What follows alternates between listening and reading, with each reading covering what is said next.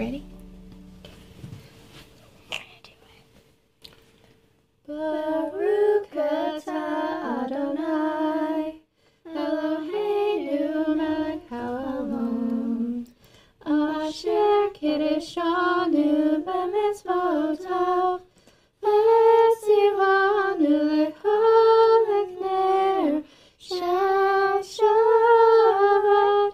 Amen. Blessed are you, O Lord our God, King of the universe, who has sanctified us by his commandments, and has commanded us to be a light to the nations, and has given us Yeshua the Messiah, the light of the world. Amen. Amen. And now the Kiddush, blessing over the cup. Baruch atah Adonai, Eloheinu melech haolam, borei pri hagafen. Amen. Blessed art thou, O Lord our God, King of the universe, who creates the fruit of the vine. Amen. Amen. And now the blessing over the bread.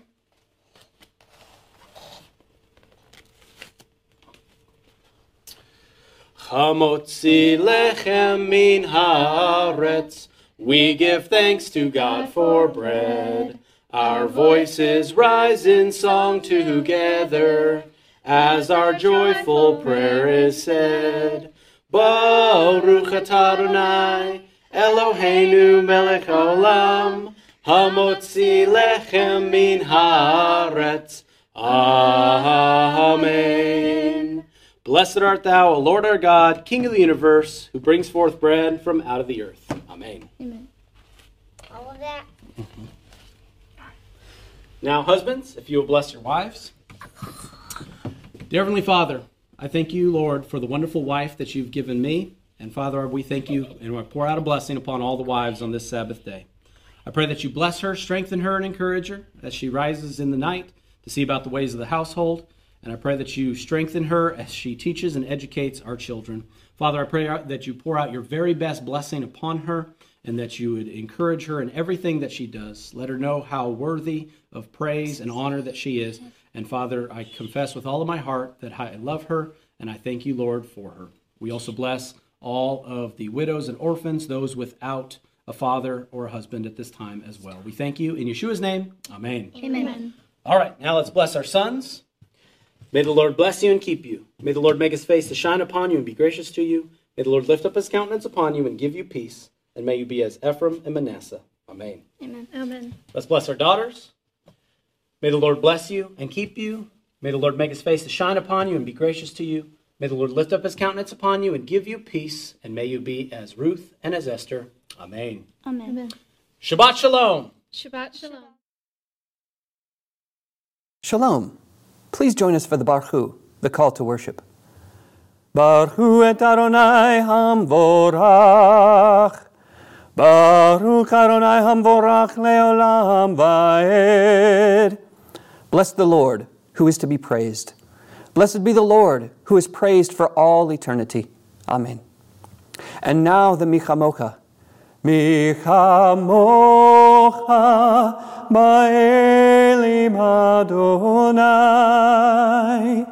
Michamocha nedar ba'kodesh. Nora tehilot osef elei osef elei.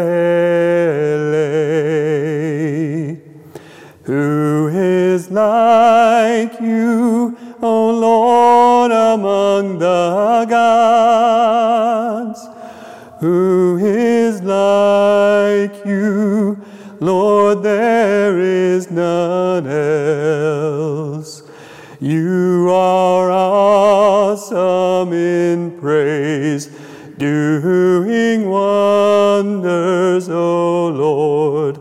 Who is like you, O Lord? Amen.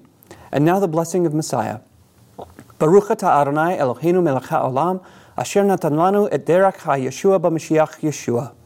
Altogether, blessed are you, O Lord our God, King of the universe, who has given us the way of salvation in Messiah Yeshua.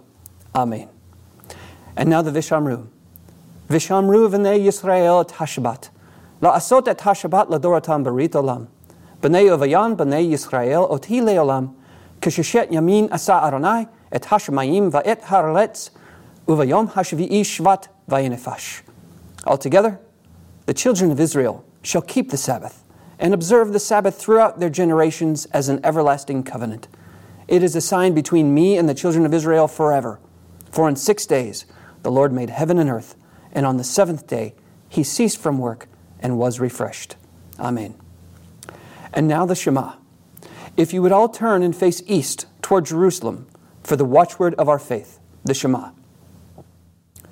Shema Yisrael, Adonai Eloheinu, Adonai Echad, Baruch Shem Kevod Malchuto Leolam Vaed. Yeshua HaMashiach Hu Adonai. Hear, O Israel, the Lord is our God, the Lord is one. Blessed be His name, whose glorious kingdom is forever and ever. Yeshua the Messiah, He is Lord. Amen. And now the Ve'ahavta. Ve'ahavta et Adonai Elohecha, b'chol levavecha, uv'chol nafshecha, uv'chol meyodecha. V'hayu hadevarim ha'alei asher anochi mitzavcha hayom al levavecha. V'shinantam levanecha, v'dibarta bam, v'shivtecha b'beitzecha, uv'lechtecha b'derech, uv'shuchbecha, uv'kumicha.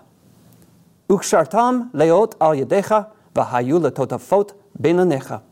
Uktaftam al mezuzot betecha uvishorecha. Altogether, and you shall love the Lord your God with all your heart, with all your soul, and with all your might. And these words which I command you this day shall be upon your heart, and you shall teach them diligently to your children, and shall speak of them when you sit in your house, and when you walk by the way, when you lie down, and when you rise up. You shall bind them for a sign upon your hand, and they shall be for frontlets between your eyes. You shall write them upon the doorposts of your house and upon your gates. Amen.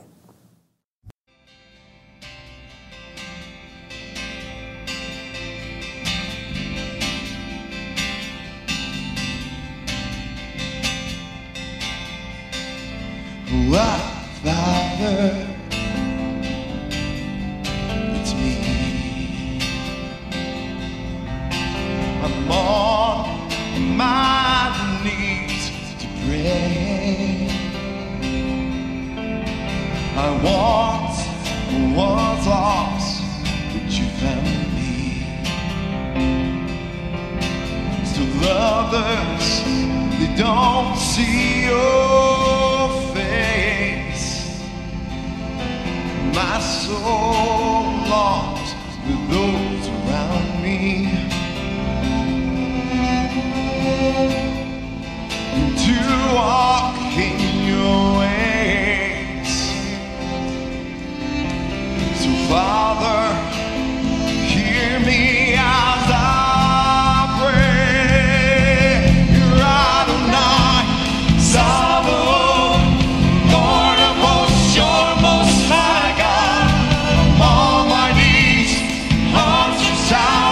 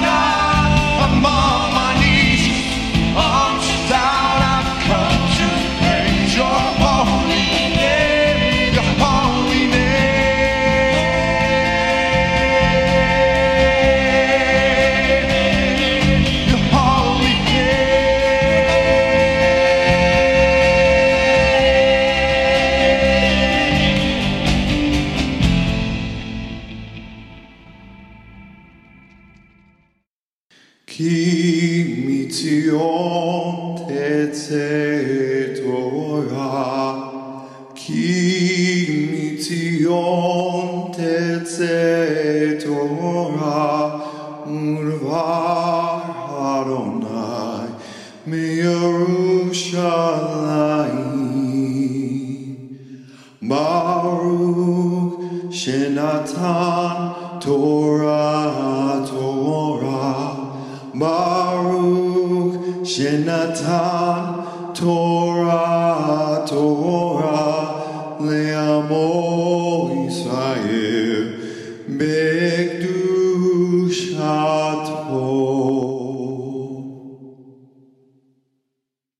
Shabbat Shalom, everyone. I'm Monty Judah with Line of Light Ministries. Welcome to our Erev Shabbat broadcast here at B'nai Shalom. We are in the book of Deuteronomy and this Sabbath, and in fact our portion comes to us from Deuteronomy chapter 3, beginning at verse 23, and it's in the Hebrew, it's V'hektanan, which means I also pleaded, or I pleaded with God. And this is when Moses is recounting that when he went to strike the rock to get water from it, God had told him to speak to the rock, but he struck the rock, and as a result, he lost his ticket to the Promised Land. God said to Moses, because you did not believe me. And you got to ask yourself, my gosh, I mean, if there was one guy that did believe in God, surely it was Moses. But what God was referring to is that belief that God is describing is where you hear what God says and then you do that. If you hear what God said and you don't do what he said, then God says, you didn't believe me. And by the way, that's a very frightening definition for what belief really is, because we have a lot of folks running around who give testimony that they believe in the Messiah, they believe in God, and yet the evidence is stacked up against them that they don't do what the Lord says. Now, it's not my definition of what belief is, it's God's definition. And if God's definition is so powerful and so strong, so as that Moses loses his ticket to the Promised Land, we should stand up and take note, what is God's definition of believing in him? In any case, Moses said, I pleaded with the Lord, and the Lord did not relent on this point. And I think the reason why the Lord didn't relent is because he wants all of us to learn this incredible lesson that believing in God is based on you do what God says. And, that's where faith comes from. Faith comes from hearing the Word of God. It comes from believing the promises, believing the things the Lord has said. That's the faith that is counted as righteousness. That's the faith that Abraham had. That's the faith that we're supposed to have. Yeshua in John 3:16 said, if you believe that my Father sent me, that I was sent, you believe the promise. God said he would send us a Messiah. You believe that, you act on that, and you accept the promise that God did. That's the belief that leads to eternal life. If you fail to listen to the Lord and not obey him, you just gave the evidence that you don't believe in him. And the Apostle John, in his letter, said, if you say you know him, and yet you do not keep his commandments, you're a liar, and the truth is not in you. And so here we have Moses pleading because God said to him, you didn't do what I said, so you don't believe me. You didn't believe me. And if you don't believe me, you're not going into the Promised Land. Very fundamental lesson for us all to take from here. Now, our portion continues on where Moses is recounting in this Torah portion some of the other things that transpired. And again, he focuses in, just like what I've said, he focuses in on urging his brethren to obey what God has said, obey his commandments, obey his laws. and so forth. Let me take you to verse 8 of verse 9 of chapter 4 in our portion where it says, "Only give heed to yourself. Keep your soul diligently, lest you forget the things which your eyes have seen, and lest they depart with your heart from your heart all the days of your life. But make them known to your sons and your grandsons. Remember the day that you stood before the Lord your God at Horeb, and when the Lord said, 'Assemble the people to me, that I may let them hear my words, so they may learn to fear me all the days they live on the earth, and that they may teach their children.'" And he goes on to say about the experience at Mount Sinai, Mount Horeb. He said, "And you came near and stood at the foot of the mountain, and the mountains burned with fire to the very heart of the heavens, darkness, clouds, and thick gloom. Then the Lord spoke to you from the midst of the fire, and you heard the sound of the words, but you saw no form, only a voice." And God is emphasizing, and Moses is specifically emphasizing, you got all of this by simply listening to the voice of God. Yes, the mountain was on fire, but that's not the reason why you believe. That's not the reason why you're going to obey, because the mountain was on fire. That was history. We don't see a mountain on fire today. The mountain's not on fire today, but we can still hear the voice. We know what God said. And in fact, in the rest of this portion, he goes into chapter 5, and guess what he does? He repeats the Ten Commandments. He repeats what God said. And he's reminding us, this is what we heard. These are the commandments that God spoke. And the whole portion is emphasizing that you do well if you would focus on that and pay attention to what God has said and do what God has said. Now, that is not theology. We're not talking about theology here. We're talking about relationship. We're talking about, did you hear what he said? Are you going to act on it? Do you believe in him? Now, if you fear the Lord and you recognize who he is and you want to hold to what he said, then you believe in him. But if you ignore what he said and you want to do something else, then obviously you don't believe in him. If you get confused and somebody else misdirects you or misleads you into not listening to what the Lord said, but they give you a substitute, they claim that God said such and such, but it's not what God said, I don't care if your excuse is that you were misled. The fact is, you didn't believe in the Lord. Believing in the Lord is doing what the Lord said. Failing to do so is unbelief. All right? It's very simple, very fundamental to us in the faith. Now, with that said, and reminding us of what the Torah portion is, I want to take you to our Haftorah portion, which goes with this week. And this week, the Haftorah portion that goes with this comes from Isaiah chapter 40. And I need to do something very special for you to explain this Sabbath and the next 6 Sabbaths that will follow. These are called the Haftorahs of Consolation. There is, for the next 7 Sabbaths, we're going to hear from each of the Torah portions. They're all going to come from Isaiah, by the way. We're going to hear this little hermeneutical sermon. In fact, it's the oldest sermon that is known to exist from anybody preaching the Bible.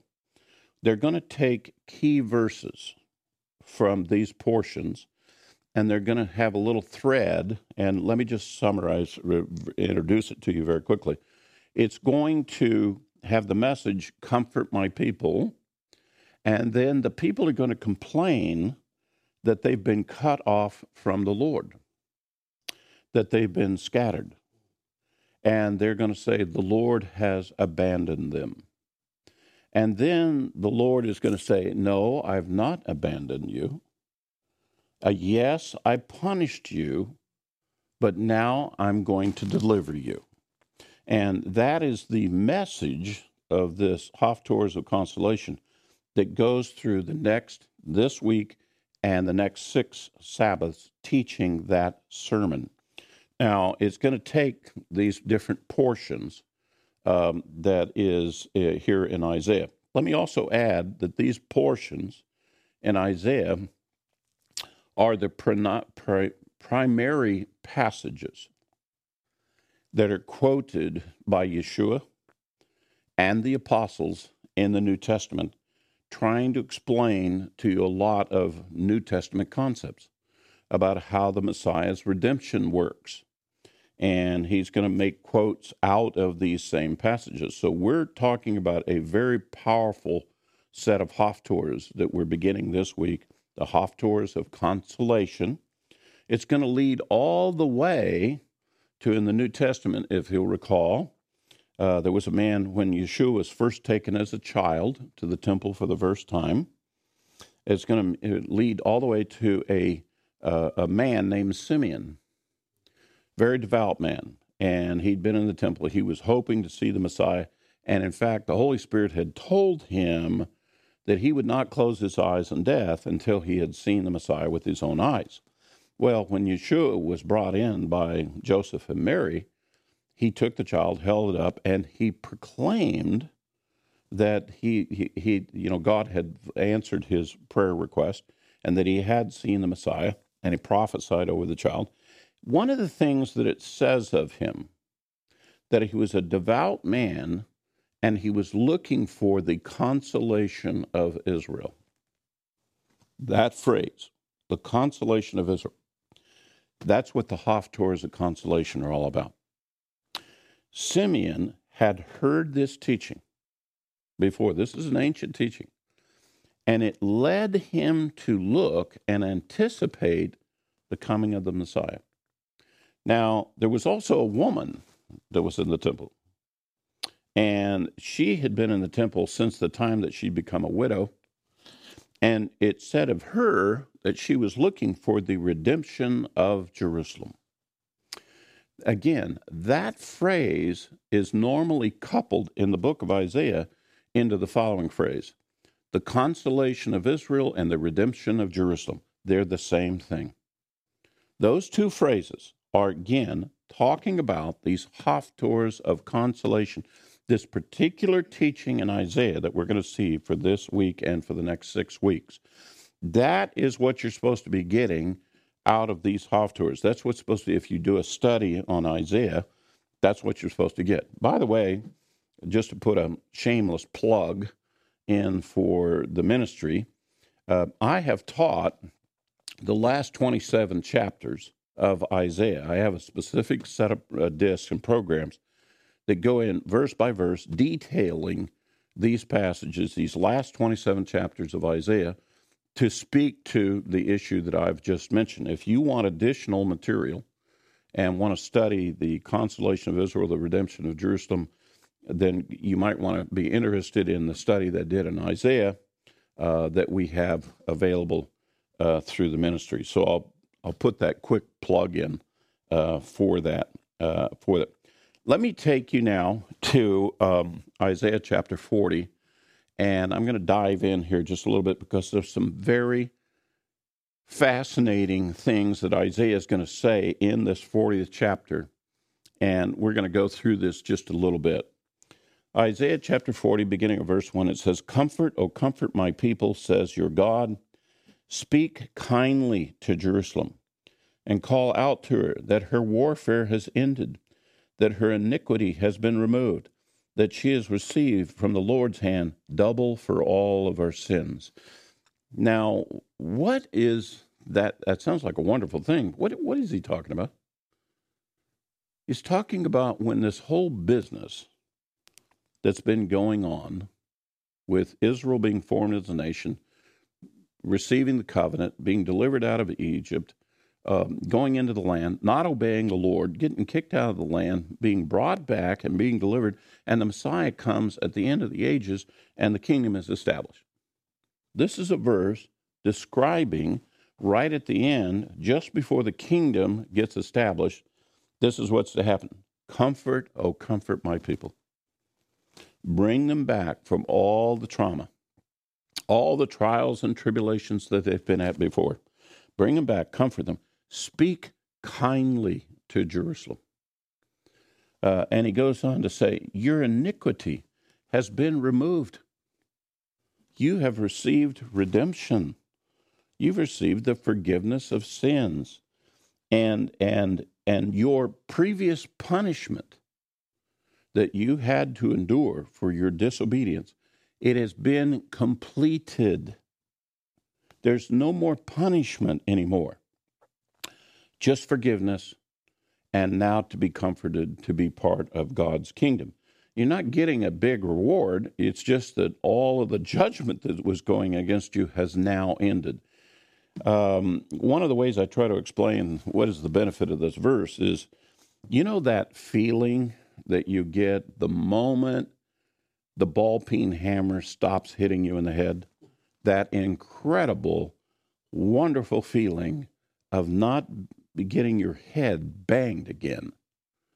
It's actually a wonderful feeling, when suddenly that concussion on your head stops. And that's kind of what this verse is about. This good thing. You feel comforted. This is better than what I had before. And that's what the verse is trying to explain. Now, the chapter 40 is going to do a shift. Now, obviously, the way this gets done is by God's redemption, the work of the Messiah. So chapter 40, verse 3 says the following. A voice is calling, clear the way for the Lord in the wilderness, make smooth in the desert a highway for our God. Let every valley be lifted up, every mountain and hill be made low, let the rough ground become plain, and the rugged terrain a broad valley. Then the glory of the Lord will be revealed, and all flesh will see it together. For the mouth of the Lord has spoken. Now, you've heard some of this word before. And in fact, these are the words that were used by John the Baptist when he was out there in the wilderness preaching the baptism of repentance. Repent, for the kingdom of God is at hand. And if you recall, he was causing kind of a stir. He was getting people stirred up that the Messiah was getting ready to come.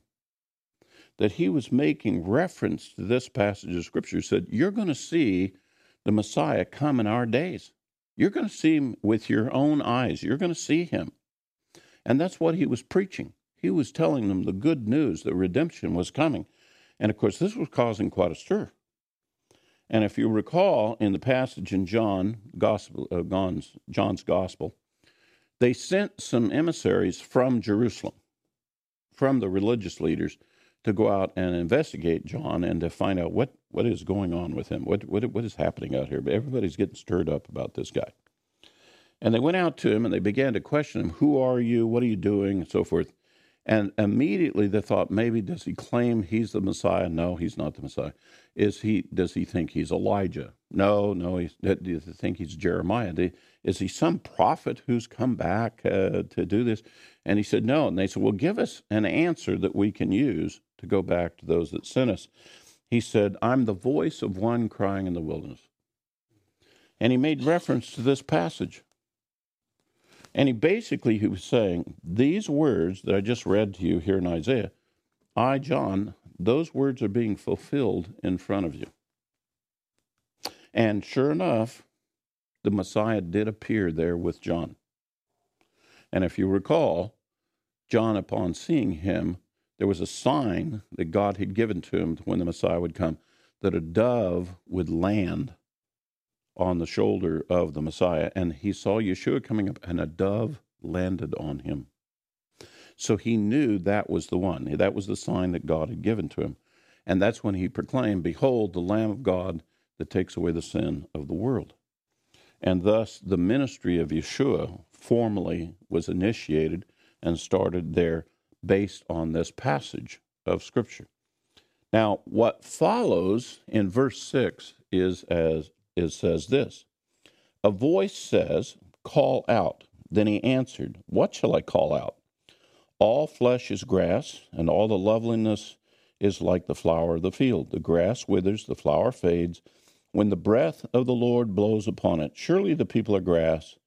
The grass withers, the flower fades, but the word of our God stands forever. Okay, well, that's a nice set of verses. I wonder what that's about. Well, if you read from the Apostle Peter in his letter, he says that was the ministry of the apostles. That the work that they did after the Messiah was resurrected was they were the ones who were doing the calling out.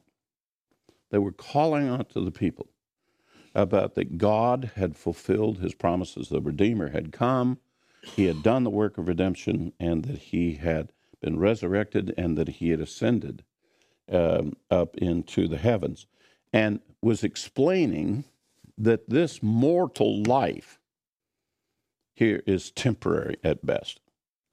I'll tell you how temporary it is. When you see the grass is nice and green, well, that's your mortal life. And the glory of man is like flowers blooming.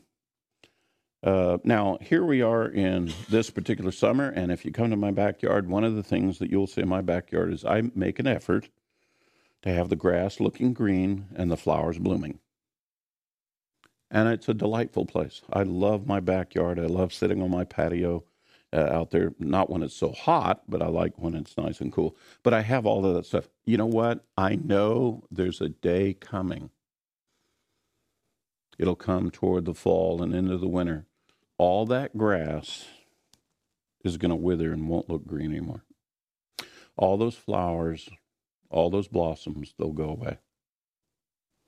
It's like a cycle. Every year I see it. You know, the grass comes up, the flowers come up, and then it goes away. And it's just like the mortal life. We mortals are here only for a short period of time on this earth.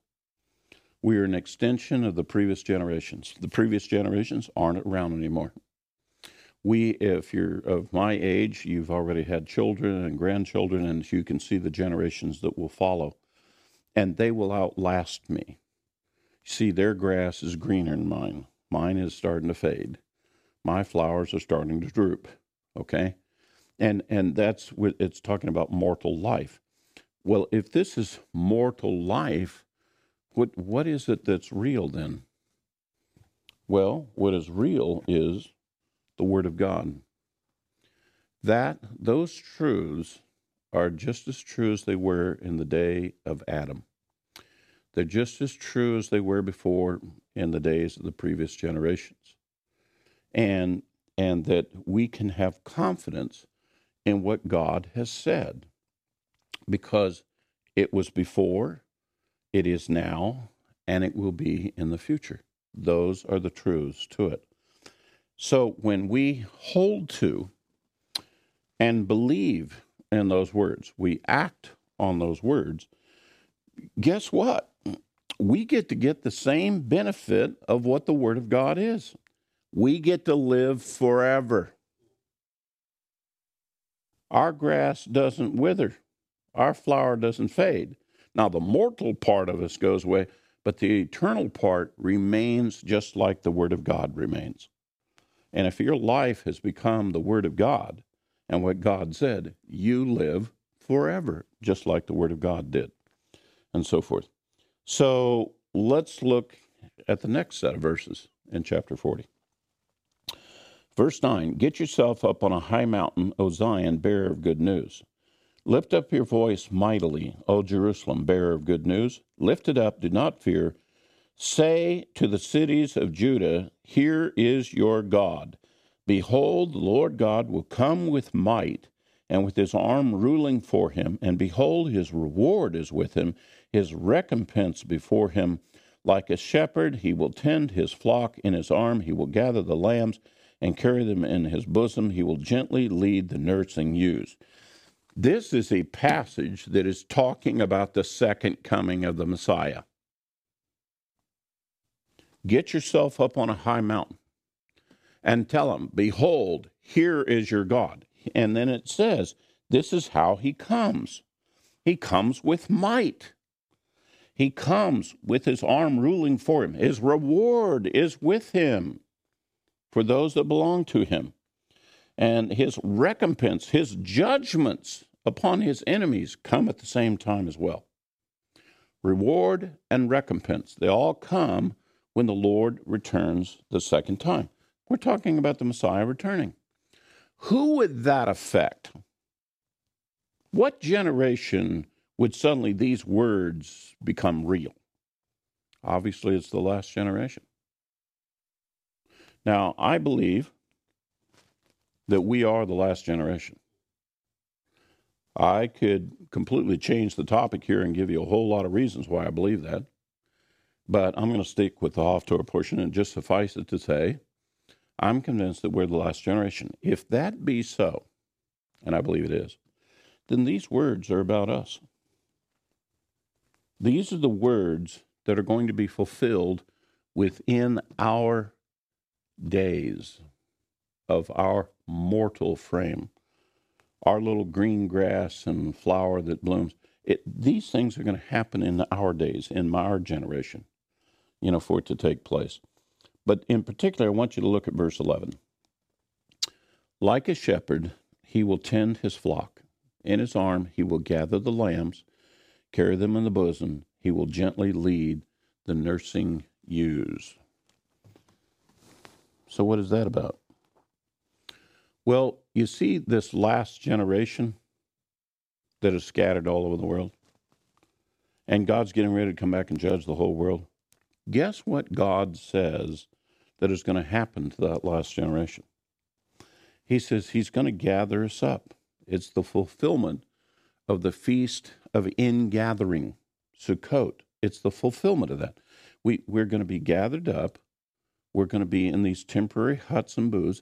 We're going to be literally playing out a repeat, if you will, a prophetic repeat of the children of Israel when they came out of Egypt the first time, dwelling in Sukkah, and we are going to be trusting the Lord as he leads away from all of the judgments that will be happening on the world.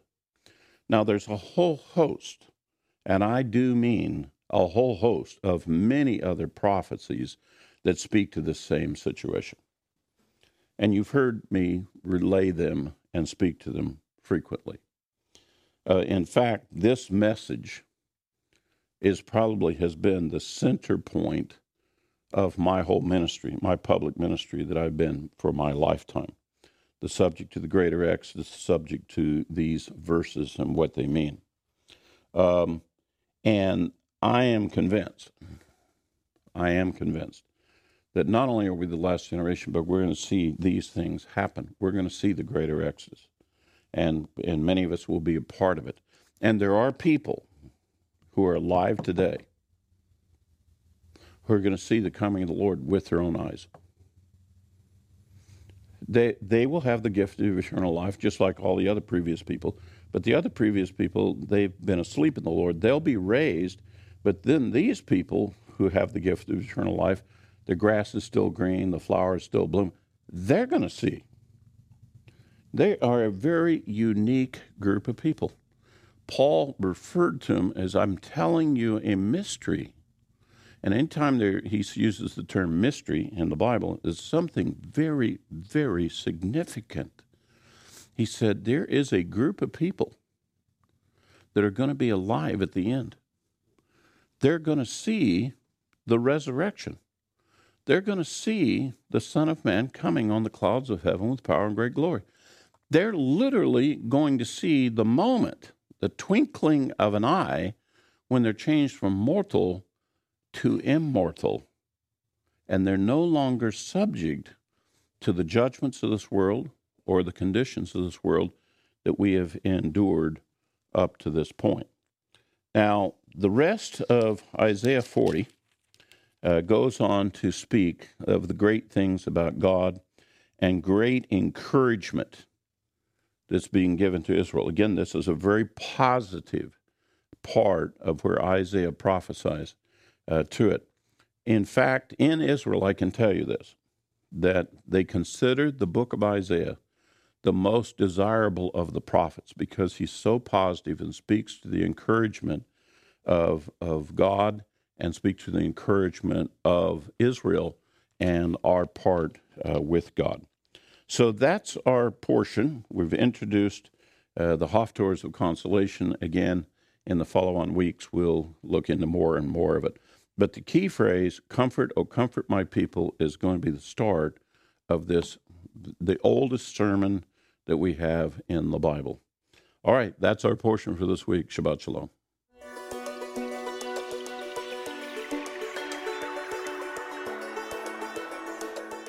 Shalom. If you would please now turn in your Bibles to the book of Hebrews, chapter 12. Hold your finger at verse 14, where our Brit Hadashah teaching will begin for this week. And as you open the scripture, let us turn this time over to the Lord. Heavenly Father, we thank you, Lord, for this time once again to study your word and your teaching and your instruction. Father, as we read the words, Lord, of the commandments that you gave to the children of Israel once again this week, Father, I pray that you continue to penetrate our hearts and our minds, Lord, and our spirits with those words. May we live by them. May we be encouraged by them. And may we walk uprightly before you, walking in the commandments that you have called us to follow. We thank you, Lord, for all of these blessings. It's in your Son, Yeshua, we pray these things. Amen. Our Torah portion this week, Va'etchanan, which is the Moses pleading before the Lord and saying, I pleaded before the Lord to enter into the promised land, yet he was not able to go into the promised land. He was, because of his disbelief, because of him striking the rock, Moses was not allowed to join with that generation that entered in to the promised land. And it begins the oration once again of speaking to the sons of Israel before crossing into the promised land, and everything that Moses is trying to teach and share with that generation before he passes away, reading from the book of the law that is Deuteronomy, and preparing them to enter into the promised land. So there's a lot of information repeated for us in Deuteronomy that we've already covered in the Torah. And in this portion, we go back over the reading of the Ten Commandments, the time in which the children of Israel came before Mount Sinai, that mountain that they could not approach, could not touch, and then the voice of God booming from the mountain speaks the Ten Commandments and those words. And those that entire passage is repeated for us in our Torah portion here in Deuteronomy, that is a repetition of what was given before in Exodus chapter 20. So there's a lot of things to sort of look and to draw out from repeating those words. Again, when we go to the New Testament, we're going to try to draw out some of those same principles. And so if we're just talking about the Ten Commandments, we already kind of covered some of those words in that instruction as it was given back when we were doing the Brit Hadashah portion for Exodus chapter 20, the portion of Yithro. What we have, though, is this repetition that Moses is speaking, always trying to hammer home some of these principles. And so hopefully we can draw some of those things out here in the New Testament for this portion. I've turned us to Hebrews chapter 12. There's a passage here that speaks specifically about the children of Israel coming to the mountain, what they heard and the fear that they had in hearing those words. And also there's a little passage here that I want to relate also that relates to the namesake of this Torah portion, Va'etchanan, and I pleaded.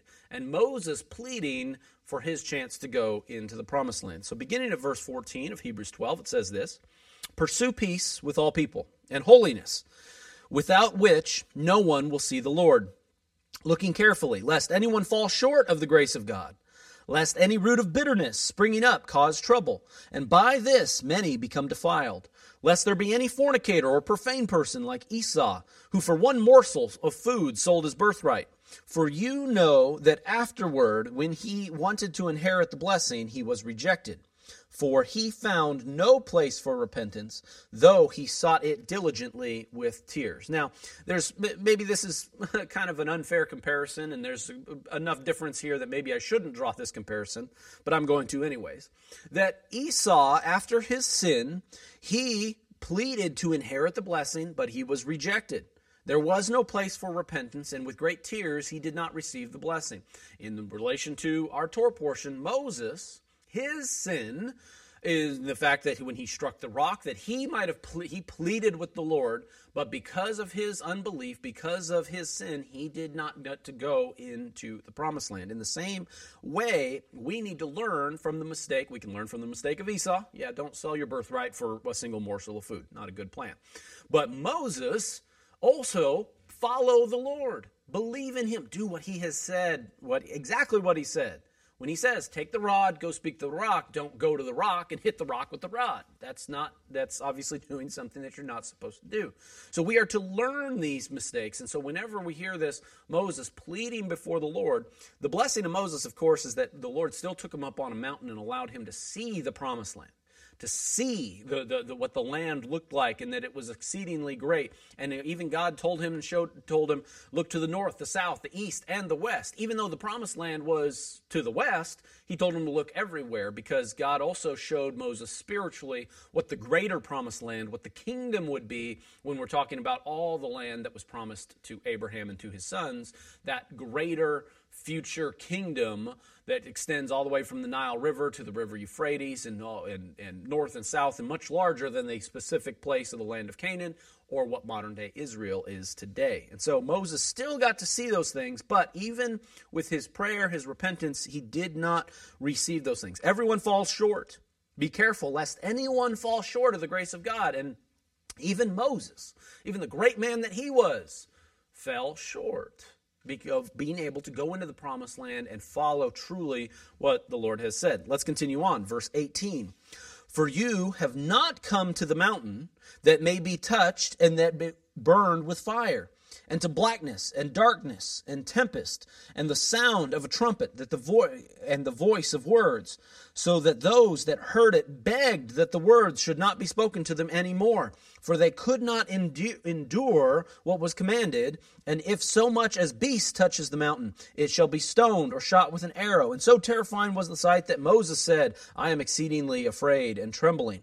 But you have come to Mount Zion, and to the city of the living God, the heavenly Jerusalem, to an innumerable company of angels, to the general assembly and church of the firstborn who are registered in heaven, to God, the judge of all, to the spirits of just men made perfect, to Yeshua, the mediator of the new covenant, and to the blood of sprinkling that speaks better things than that of Abel. This is spelling all of these things out of being brought to the mountain. That directly relates to the story of our Torah portion here.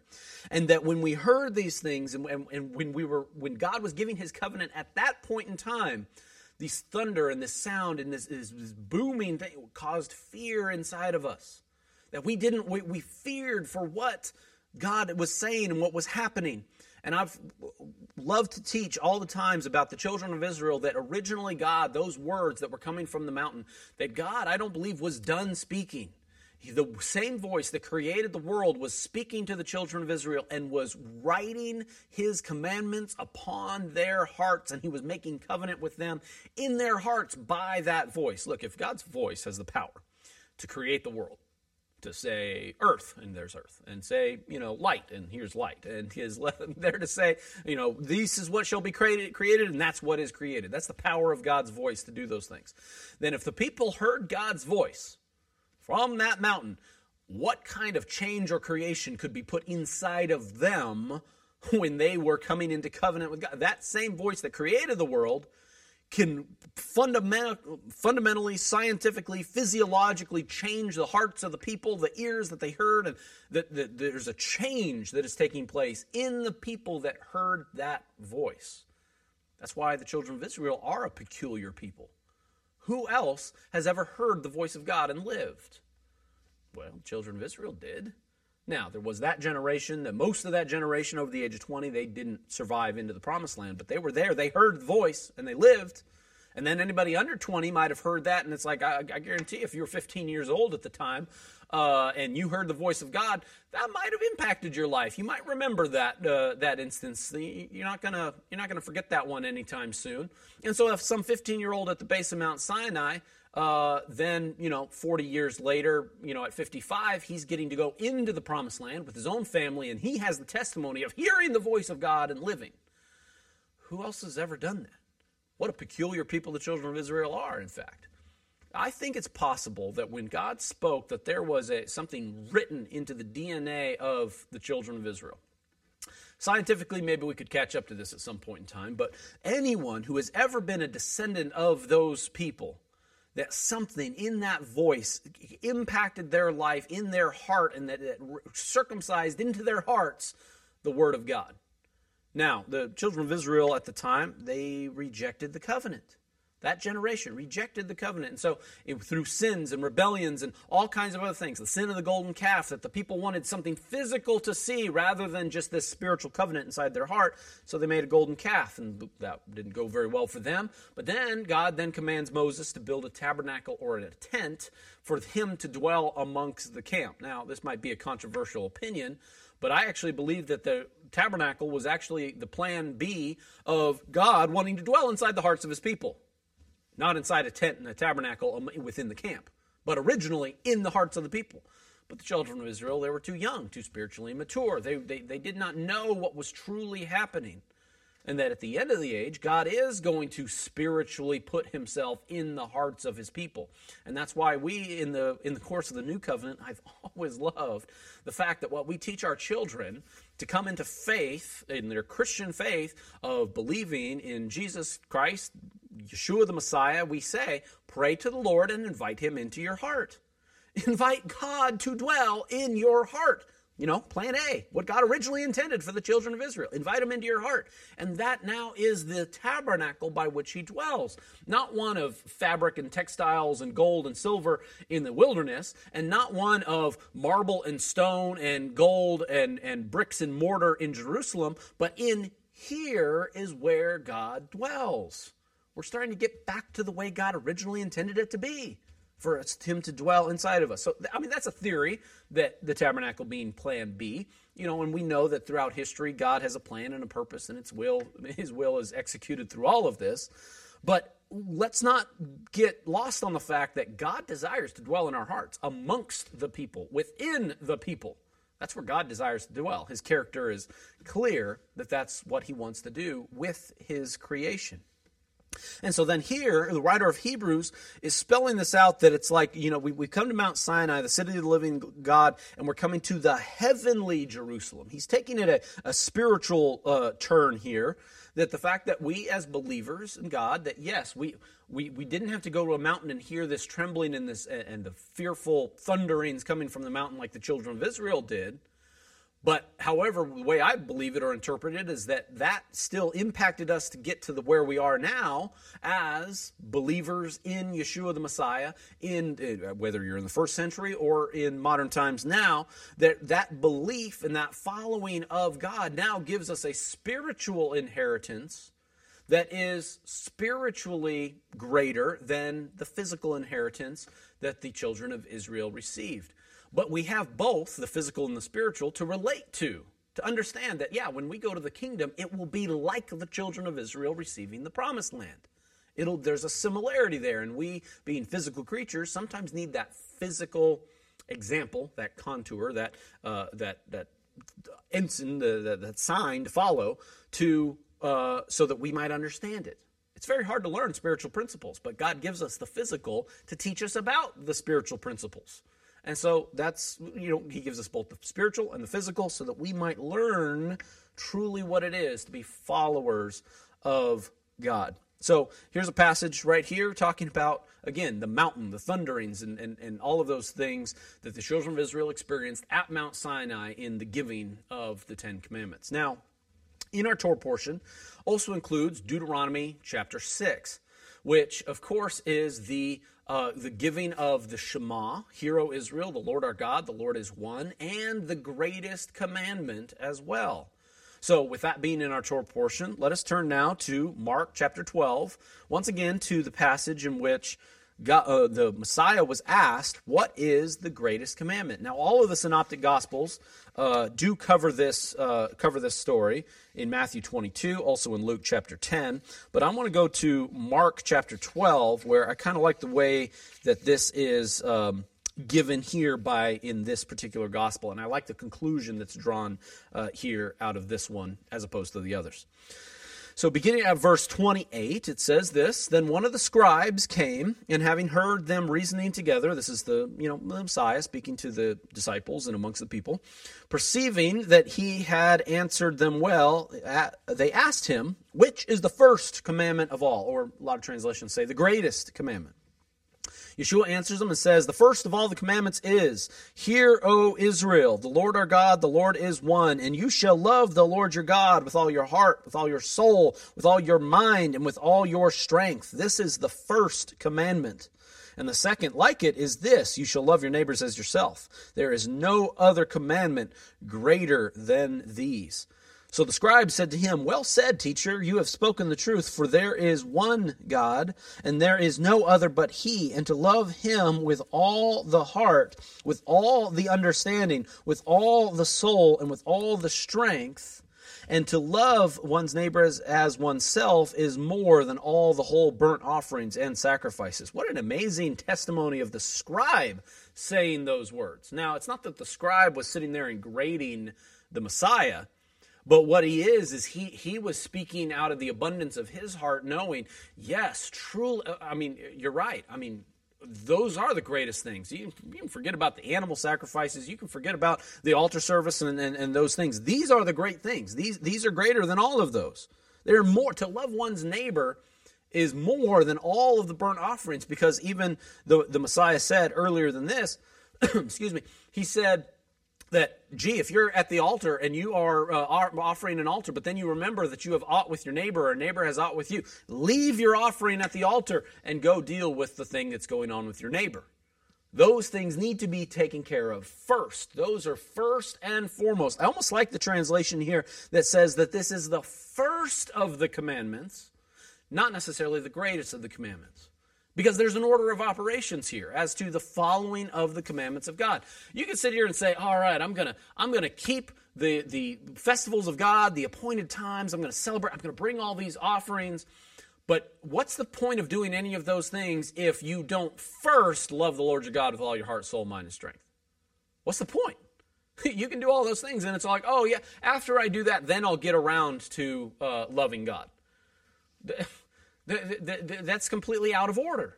In the same way that it's like all of these things about like, oh, I'm gonna worship the Lord. I'm gonna do all these things. I'm gonna have all these different interactions with my neighbor. But it's like I'll get around to loving my neighbor eventually. No, you don't do anything with your neighbor, for your neighbor, within your community unless you first love your neighbor. And then it's very impossible. Then the whole thing is the first is loving God, then loving your neighbor. You know, there's an order of operations here. So one, yes, we're talking about the greatest commandment. But my New King James translation right here says these are the first of the commandments. I kind of like that, actually. Because you need to do these things rightly and in order. And even the scribe said of these things. Now listen to what the Messiah said of this scribe. When Yeshua saw that he had answered wisely, he said to him, You are not far from the kingdom of God. And after that, no one dared question him. So there were certain questions, and people were saying and asking questions amongst this thing. But when this exchange happened between this scribe and said, oh my gosh, you're right. Nothing is greater than to love the Lord with all of our heart, with all of our understanding, with all of our soul, with all of our strength. You're right. And Yeshua said, yeah, and you've answered wisely. And he says, you're not far from the kingdom of God. Everybody at that point took a step back and they're like, wow, that is, what a profound statement to say. When all of us are looking for the kingdom of God, the establishment of God's kingdom on this earth, wait, how do we get to the kingdom? Well, the Lord said there's a guy that right here that said, it's so true. Love him with all heart, soul, mind, strength, understanding, soul. And then love your neighbors as yourself. It's greater than all the burnt offerings. And that's how we get to the kingdom. That's the understanding we need to be not far off from the kingdom. It makes you stop and think, how do we bring about the kingdom here on earth? How does that kingdom come? How do we get to that place, that point, that goal, the goal that we have our sights set on to get to the kingdom of God? It starts with this understanding, the first and the greatest of the commandments. It's almost like the keeping of the commandments is that step in that stage toward getting to the kingdom. This is one of those arguments that you might say, are we going to keep the commandments of Torah? Is it going to be valid in the kingdom? Yeah, because the steps to get to the kingdom starts with keeping the first of the commandments. That's how we get to the kingdom. That's how we establish the kingdom. And that's how in the hearts of the people receiving the law written onto your heart, walking uprightly before the Lord, obeying him, is how you become a citizen of the kingdom. That's the direction we're going. Even if the physical kingdom has not been established yet here on earth, the spiritual kingdom resides in our hearts, in the ways that we live, in the ways that we walk, by following the commandments of God. That's how the kingdom comes. So, that's why, this is where the rubber hits the road here. This is where this is the beginning of obedience. This is the beginning of understanding how we must live, how we must walk as believers in God. It starts here with the first of the commandments. It's not just even that this is the first of the commandments that you follow, but even the order by which the commandment is given is the order by which you follow the commandments. You may have heard me teach this before, but when it says, love Lord your God with all of your heart, with all your soul, and then with all of your might or strength, or with all of your mind and strength, or all of your strength and mind, every time in the Gospels it actually says that those last two a little bit different, do you think that there's an order by which those things are spoken? That when we love God, we should love God first with our heart. Then, with our soul, then our mind and our strength can come later.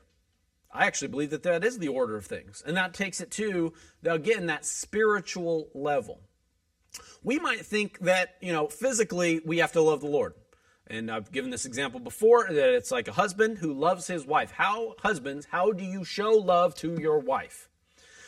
Can you show love to your wife with all of your strength? Yes, you can. All the acts of service that you can do around the house, from taking out the trash to mowing the lawn to working and laboring to bring about, the means to support the household. And you can love your wife with all of your strength and with all of your body and with all of your might by doing things that way.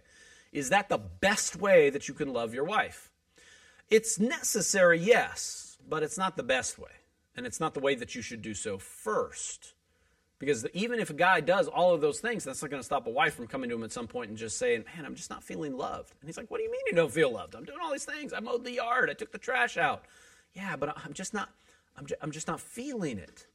Well, that's because a woman doesn't want a guy to come and say, I love you with all of my might. Or you can't say, I love you with all of my mind. I know how much, I know that it's wonderful that we're married together. And I love you with all of my mind. And it's great that we're together. And I know this. It logically makes sense that we should be married and we should raise our kids. And these things are good, right? Is that what she wants to hear? No. She wants to hear that love come from the innermost being. She wants to hear that love come from within one's heart, coming from the soul, and say, honey, I love you with all of my heart.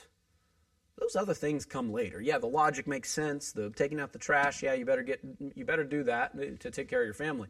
But what she really wants to hear is, I love you with all of my heart. From my innermost being, from deep down into my soul, you are my soulmate, and that's the love that I have for you. That's what a wife really wants to hear.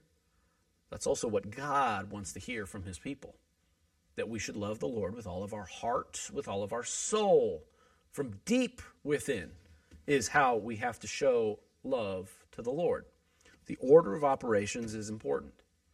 And so then, if we are following these things in order, things take a spiritual turn. This is where where the connection between us and God and believing in him has to be an emotional connection. Not just a physical one, not just going through the motions, and it's just like, it doesn't work that way. Because there's been plenty of people that come in, they go to church, they put money in the offering plate, they do everything that they're supposed to do, going through the motions as a good Christian, yet the Lord doesn't know them. They don't have a relationship with the Lord. They aren't spiritually fed or encouraged by walking those things out because they don't have the emotional, heartfelt, soul tie to God, their God, who they are following and worshiping, and the actions are coming first before the love for the Lord, which comes first, which is the order it's supposed to be. That's why, again, the change has to happen within. Then the physical actions follow. You can't just go through the motions and expect to be counted up and to be drawn up with the children of Israel.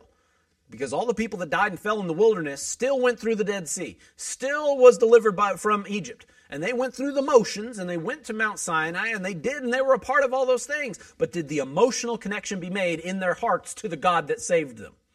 No, they rejected the land. They rejected the gift, the inheritance. They rejected the covenant that God was trying to give to them because their hearts weren't in it. Their hearts weren't ready. Their hearts were hard. God couldn't chip away at the hardness of their heart to try and create a tabernacle to dwell in there. It's a little too rough. God didn't want to dwell in a cave of rock. He wants to dwell in a heart of flesh that's moldable, that's shapeable, that's soft in their emotion, in their action, and in everything that they do and they say. That's what it is to have a soft heart. One that God's Spirit can reside in, and one where God can dwell and operate in. Not a heart of stone, not a spiritually immature heart that still goes following after things of the world and things of idols and things like that. That is where God wants to dwell, and that is what God was trying to do in the hearts of the children of Israel. But we, in modern times, have them as an example as to what not to do. So now let us learn from these words here on what we are to do. Love the Lord your God with all of your heart. Soften your heart to receive Him. And if you do so, you are not far off from the kingdom of God. What a wonderful thing that is. What a wonderful place. That the goal of Scripture, where we're trying to get to. Anyone who's ever talking about the return of the Lord and wanting to, we're trying to get to the kingdom. The tribulation, we don't want to do the tribulation. If the Lord needs the world to go through tribulation, well, then that's the Lord's call and that's the Lord's judgment on that. But ultimately, our goal isn't the tribulation. Our goal is the kingdom. So let's get to the kingdom. Let's make the kingdom happen. And in fact, there are things we can do and things we can believe and ways that we can walk today that brings us closer to the kingdom without anything else having to happen in the world. And that's the hearts of the people being turned to Him, softened and following to love the Lord your God with our heart, soul, mind, and strength, and loving our neighbor as ourselves is the path to bring about the kingdom. What a blessing that is.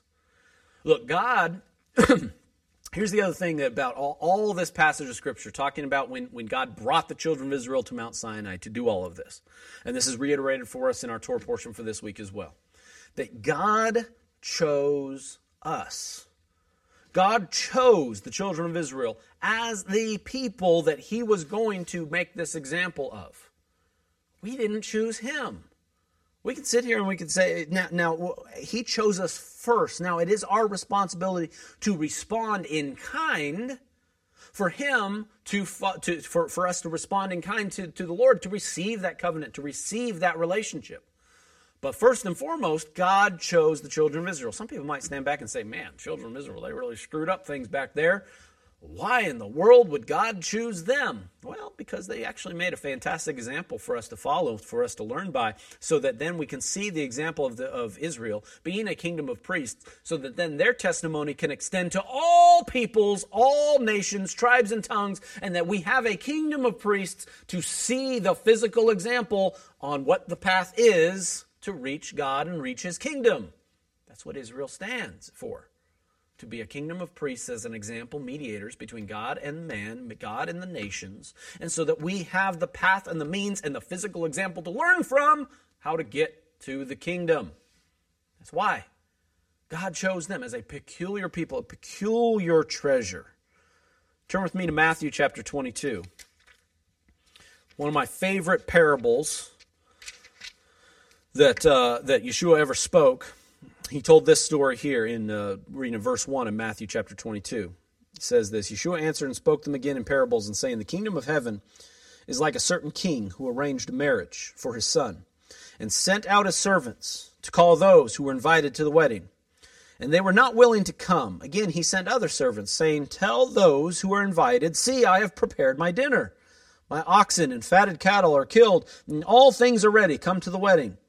But they made light of it and went their ways, one to his own farm, another to his business. And the rest seized his servants, treated them spitefully, and killed them. But when the king heard about it, he was furious. And he sent out his armies, destroyed those murderers, and burned up their city. Then he said to his servants, the wedding is ready, but those who were invited were not worthy. Therefore go into the highways and as many as you can find, invite to the wedding." So those servants went out to the highways and gathered together all whom they found, both bad and good. And the wedding hall was filled with guests. When the king came to see the guests, he saw a man there who did not have on a wedding garment. And he said to him, "Friend, how is it that you have come in here without a wedding garment?" And he was speechless. Then the king said to his servants, "Bind him hand and foot and take him away and cast him into the outer darkness. There will be weeping and gnashing of teeth." Verse 14, "For many are called, but few are chosen." This is an incredible parallel for every single person who ever hears it. Who are you in this parable? Who are you? What role do you play in this parable? Are you the king who created the feast? No, of course not. That's God. God is creating the kingdom. He is the king. He's the one who's establishing the marriage. The marriage of his son. Are you God's son? No, that's Yeshua. That's Yeshua that he's planning, this marriage of a son. This is what the kingdom is. It's going to be the marriage of the Son of God. And then let's get all the invited guests. Let's bring them all in. Now, are you the person that was invited, but you came up with some lousy excuse as to not come? Oh, I got too many things to do. I got a farm here. I got all these great possessions over here. I'm not going to come to that feast that you call the kingdom because I got too many other great things here.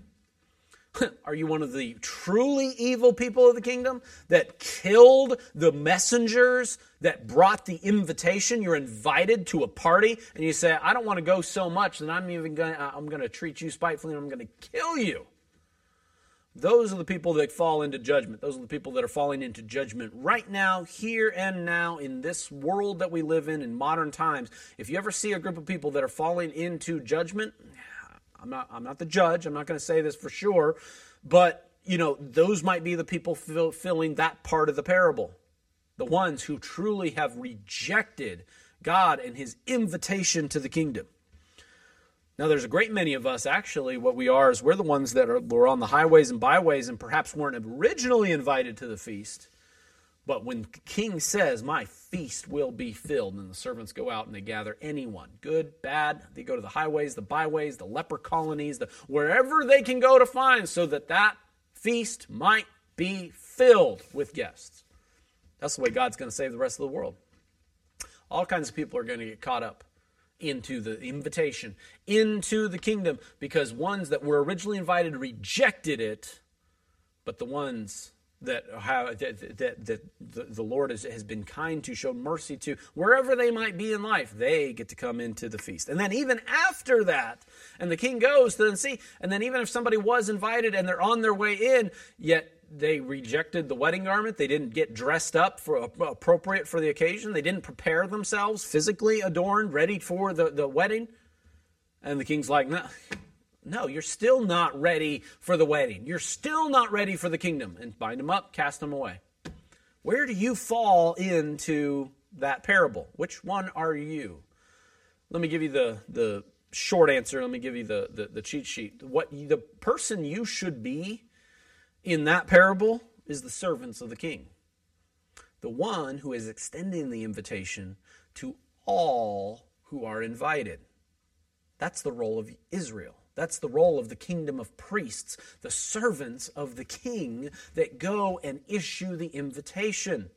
That's the role that we should be playing as believers, as followers of God. Because, and you know what? We're going to run into all kinds of people in the course of that invitation. We might be a messenger that is sent to one place and those people just reject it. You can sit there and you can cry out, "Follow the Lord, believe in him, follow me, let's go to the kingdom." And they just reject it. They come up with every other excuse to not come. Or you might end up going to a place and where you're treated scornfully and hatefully, and then you're hated for going in with that message. And that rejection is even greater. Bless the servants that have to go into that place and be treated such a way when you're simply trying to issue the invitation to the kingdom. And then others, sometimes that you're the ones at the end where it's all like, you know what? The ones I called certain prophets and certain servants to go speak to this groups of people, and I'm still don't have a full feast. So you know what? All these other servants, you go there, go there, go there, go there, go everywhere and find the people. wherever they might be, whether it's in the ash heap or whether it's in another nation or whether they look differently, smell differently, whether they're leprous and have been rejected by society otherwise, and go find those people. Be the servants of the King that bring them in because God chose them. Be the servant that God chose to serve him. Or if you're not that, then be the people that accepts the invitation that it was chosen by the King, chosen by God for you to be in the kingdom. That is the call that we need to fulfill and understand. Look, this is a choice by God. If God is issuing that invitation, if God chooses you, then follow him. Choose him. Don't be the ones that reject the invitation. Israel was a chosen people. God chose them. 1 Peter 2:9 says this, "But you are a chosen generation, a royal priesthood, a holy nation, his own special people, that you may proclaim the praises of him who called you out of darkness into his marvelous light." Yeah, that's the people that were in the ash heap, not doing anything, out in the byways, in total darkness, and brought into the wondrous, marvelous light of a wedding feast. That's how he chooses us. Verse 10, "For once we were not a people, but now the people of God, who had not obtained mercy, but now have obtained mercy." For all the people that are struggling in life, going through life, dealing with every single one of these things, to be not a people, to not have a nation, to not have an identity. And that's what so many people are in the world. They have no identity. But then when a messenger of the King, when a servant of the King, a servant of the God of Israel goes and says, "You are welcome into this family. I will give you a garment that you will wear. I will give you an identity and a heritage for you to live by, and I will give you a family. You were once not a people, but when you walk in and you believe in God and you follow his commandments and his words, and when you come into this kingdom, you are now a people with a nation, with a heritage, with an inheritance, with a blessing, with a king, with a father, with anything that you ever didn't have before. You didn't have mercy, you didn't have grace, you didn't have a family, and now you have all of it because you've accepted the invitation, because you have been chosen by the Lord to receive this inheritance, to receive this blessing. John chapter 15 says this at verse 16. It says, "You did not choose me, but I chose you and appointed you that you should go and bear fruit, and that your fruit should remain, and that whatever you ask the Father in my name, he may give you. These things I command you, that you love one another." Simple as that. I can't say it any more simply. This is the call to the servants that he has chosen to go about and bring the kingdom to the people. Or bring the people to the kingdom, whichever way you want to look at that. And he says, "I chose you, and that you should go and bear good fruit. Go live by my Spirit. Bear the fruits of the Spirit." That's how you bring about these things on earth. And very simply spells out, "These things I command you, that you love one another." It's as simple as that. The commandment of love. Love the Lord, love your neighbor. If you do those things, you can be the servant of God, you can be the servant to the kingdom, and you can be in the role in that parable that is the one that goes and is the servant of the king and not the one who has opportunity to reject the king and his invitation. That is the role, and that's what we must do, and that's how we must fulfill our destiny as the people of God, as the chosen people, as the sons of the living God, as the children of Israel, not by heritage, but by adoption, and that it don't matter who your mommy and daddy were. It don't matter what the color of your skin is. You are welcome into this family by the adoption of sons with equal rights and shares to the inheritance of the kingdom of God. Accept the invitation, because God chose you. Reciprocate. RSVP to that wedding and to that kingdom. And I look forward that we can all be there in the kingdom, and what a great and glorious and marvelous day that will be. Amen? Let us pray. Heavenly Father, we thank you, Lord, for today. We thank you, Lord, for this teaching, this instruction. Father, we thank you for choosing us from among all peoples, for looking upon us, Lord, and even in our sin and even in our mistakes that we've made as a people, Father, that still you show kindness and mercy. to 1,000 generations. Lord, there hasn't even been 1,000 generations recorded yet. And so, Father, your mercies abound to us, even in this place and even to these modern times. Father, may we accept the call. May we serve your name in your kingdom. May we be the messengers, Lord, that bring that message of salvation to the people who need to hear it. We love you, Lord, and we thank you. We accept this invitation, Lord, and we pray, Lord, that you would just lead us and guide us with your Holy Spirit and all be bearers of good fruit in all the things that we do and showing love to those, even those that hate us, Lord, so that we might fulfill this role in this call. We bless you and we thank you on this day. We thank you for this Sabbath. I pray a special rest upon everyone this Sabbath for this week. We bless you and we thank you in Yeshua's name. Amen. Shabbat Shalom.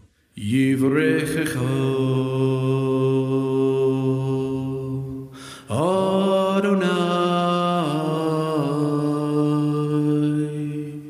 vayishmerecha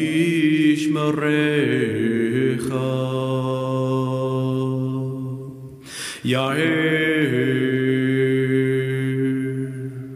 Adonai panav elecha v'chunecha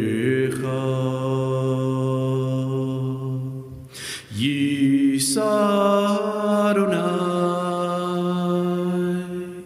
panav elecha vayasim lecha